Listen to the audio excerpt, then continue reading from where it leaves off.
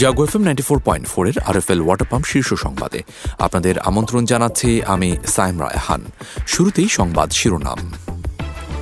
BNP এমপিদের শূন্য আসনে উপনির্বাচনের তারিখ ঘোষণা। এসডিজি অর্জনে সবাইকে একসঙ্গে কাজ করতে হবে বললেন তাজুল ইসলাম। করোনায় আরও 540 মৃত্যু, শনাক্ত 3,17,000। পরমাণু যুদ্ধের হুমকি দিয়েছে পাকিস্তান, জানালো ভারতীয় গণমাধ্যম।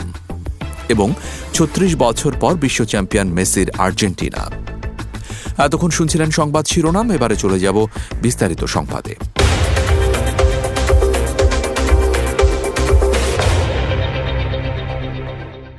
পদত্যাগ করা বিএনপি এমপিদের আসনগুলোতে উপনির্বাচনের তারিখ ঠিক করেছে নির্বাচন কমিশন ইসি। আগামী 1 ফেব্রুয়ারি ওই আসনগুলোতে ভোট অনুষ্ঠিত হবে। কমিশন সচিবালয়ে প্রধান নির্বাচন কমিশনার সিইসি কাজী হাবিবুল আওয়ালের নেতৃত্বে অনুষ্ঠিত বৈঠকে এই সিদ্ধান্ত নেওয়া হয়েছে। অন্য কমিশনাররাও বৈঠকে উপস্থিত ছিলেন। বৈঠক শেষে কমিশন সচিব মোহাম্মদ জাহাঙ্গীর জানান, 1 ফেব্রুয়ারি 2023 রোজ বুধবার এই শূন্য ঘোষিত 5টি আসনে নির্বাচন অনুষ্ঠিত হবে এবং এর নমিনেশন পেপার দাখিলের সর্বশেষ তারিখ হচ্ছে 5 জানুয়ারি 2023।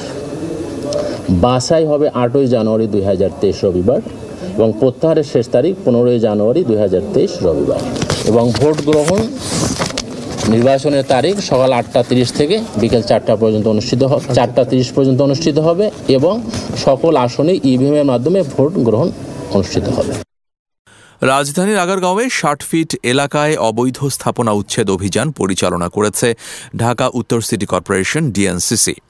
ডিএনসিসির অঞ্চল 4-এর আঞ্চলিক নির্বাহী কর্মকর্তা ও নির্বাহী ম্যাজিস্ট্রেট মোহাম্মদ আবেদ আলী ও ডিএনসিসির নির্বাহী ম্যাজিস্ট্রেট মাহমুদুল হাসান এ অভিযানে নেতৃত্ব দেন।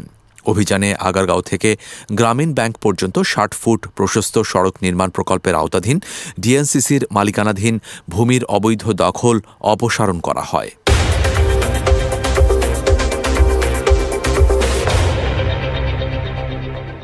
টেকসই উন্নয়ন লক্ষ্যমাত্রা এসডিজি অর্জন করতে সবাইকে একসঙ্গে কাজ করার আহ্বান জানিয়েছেন স্থানীয় সরকার, পল্লী উন্নয়ন ও সমবায় মন্ত্রী মোহাম্মদ তাজুল ইসলাম। রাজধানীর তেজগাঁওয়ে দৈনিক আমাদের সময় পত্রিকার আয়োজিত টেকসই উন্নয়ন অভিষ্ট 6 নিরাপদ পানি, স্যানিটেশন ও হাইজিন প্রত্যাশা ও করণীয় শীর্ষক জাতীয় সেমিনারে প্রধান অতিথির বক্তব্যে তিনি এ আহ্বান জানান।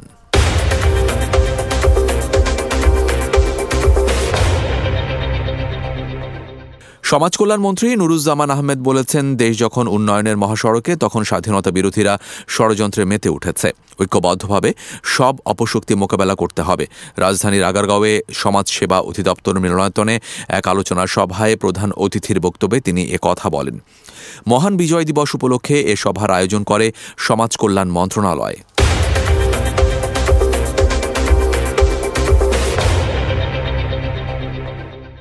এবার আন্তর্জাতিক প্রসঙ্গ।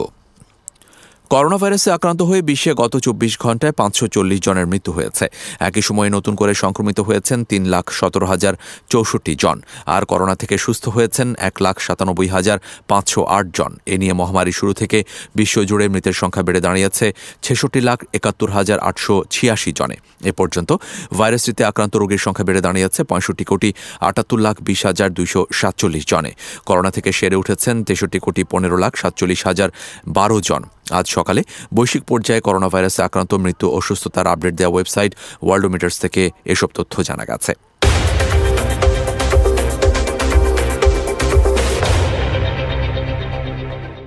পাকিস্তান ভারতকে পরমাণু যুদ্ধের হুমকি দিয়েছে বলে খবর প্রকাশ করেছে দেশটির বিভিন্ন সংবাদ মাধ্যম।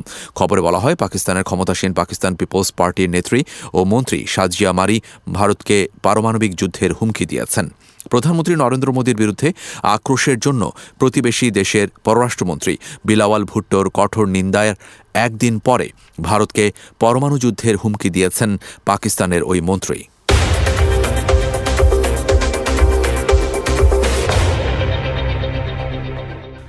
এদিকে পাকিস্তানের বেলুচিস্তান প্রদেশের হাব এলাকায় তেল শোধনাগার স্থাপনের প্রস্তাব দিয়েছে সৌদি আরব। সম্প্রতি দেশটির গণমাধ্যম পাকিস্তান টুডে এক প্রতিবেদনে এই তথ্য জানিয়েছে। নাম উল্লেখ না করে একাধিক সূত্রের বরাতে ওই প্রতিবেদনে বলা হয়েছে, তেল শোধনাগার প্রকল্পের কার্যকারিতা নিশ্চিত করতে নীতিগত প্রণোদনার পাশাপাশি গুরুত্বপূর্ণ অবকাঠামোতে তৃতীয় পক্ষের বিনিয়োগ প্রস্তাব করেছে সৌদি আরব।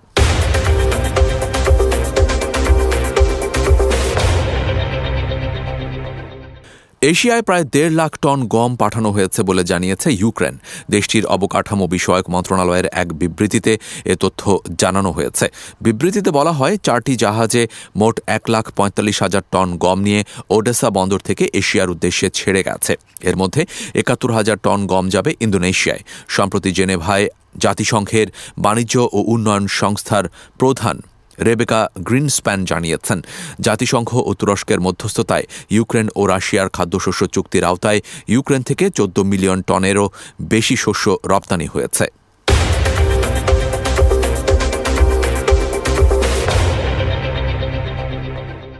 এবারে খেলার খবর। 36 বছর পর চ্যাম্পিয়ন হল আর্জেন্টিনা। বিশ্বকাপের ফাইনালে ফ্রান্সকে টাইব্রেকারে 4-2 ব্যবধানে হারিয়ে বিশ্বকাপের মুকুট পড়ল আর্জেন্টিনা। মেসি পেলেন তার সেই অধরা ট্রফিটি। প্রথমার্ধের 2-0 ব্যবধানে এগিয়ে থেকেও এমবাপ্পের 2 মিনিটের ম্যাজিকে আর্জেন্টিনার বিপক্ষে 2-2 সমতায় থেকে নির্ধারিত সময়ের খেলা শেষ করে ফ্রান্স। অতিরিক্ত সময়েও চলে নাটক। এবার মেসির গোলে আর্জেন্টিনা এগিয়ে গেলেও এমবাপ্পে গোল করল 3-3 সমতায় থেকে টাইব্রেকারে যায় ম্যাচ। সেখানেই জয়লাভ করে আর্জেন্টিনা।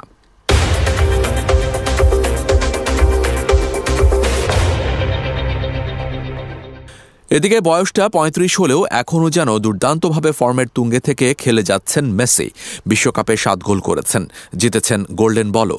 বিশ্বকাপ শেষে TYC স্পোর্টসের সঙ্গে তাৎক্ষণিক সাক্ষাৎকারে মেসি বলেন, অবশ্যই আমি চেয়েছিলাম আমার ক্যারিয়ার এখানেই শেষ করতে। আমি এর থেকে আর বেশি কিছু চাইতে পারি না। এরপরই মেসি ঘোষণা দেন, জাতীয় দলের হয়ে খেলা চালিয়ে যাবেন তিনি।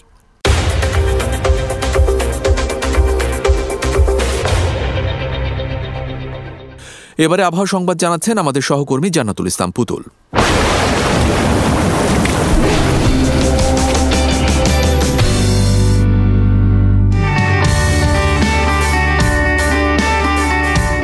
ধন্যবাদ আপনাকে।